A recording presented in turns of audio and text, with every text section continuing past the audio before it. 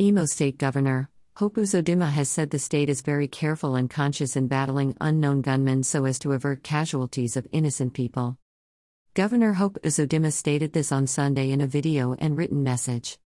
According to Governor Hope Uzodimma, Imo State has witnessed imbalance in the peaceful atmosphere that had been restored, until unknown gunmen he described as hoodlums relaunched attacks on public institutions, lives and properties recently in the state.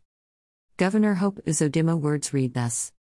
The progress of my administration has largely been a product of the massive support by Imolites, and I would ensure they are not disappointed by my actions. In recent times, we have witnessed imbalance in the peaceful atmosphere we had restored in the state, as the hoodlums have relaunched attacks on public institutions, lives and properties of Imolites. It has become obvious, the deceptive practice by these hoodlums, hiding under the identity of IPOB to perpetrate these heinous crimes while IPOB innocently struggled to exonerate themselves.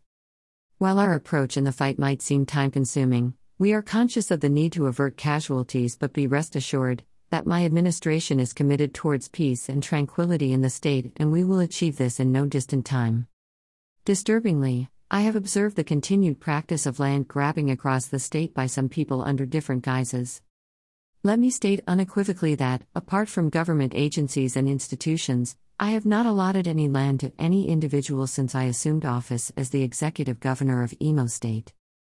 I have therefore directed the State Ministry of Lands, Survey, and Physical Planning, as well as the Owerri Capital Development Authority, OCDA, to forthwith exercise their authority in restoration of sanity in that regard.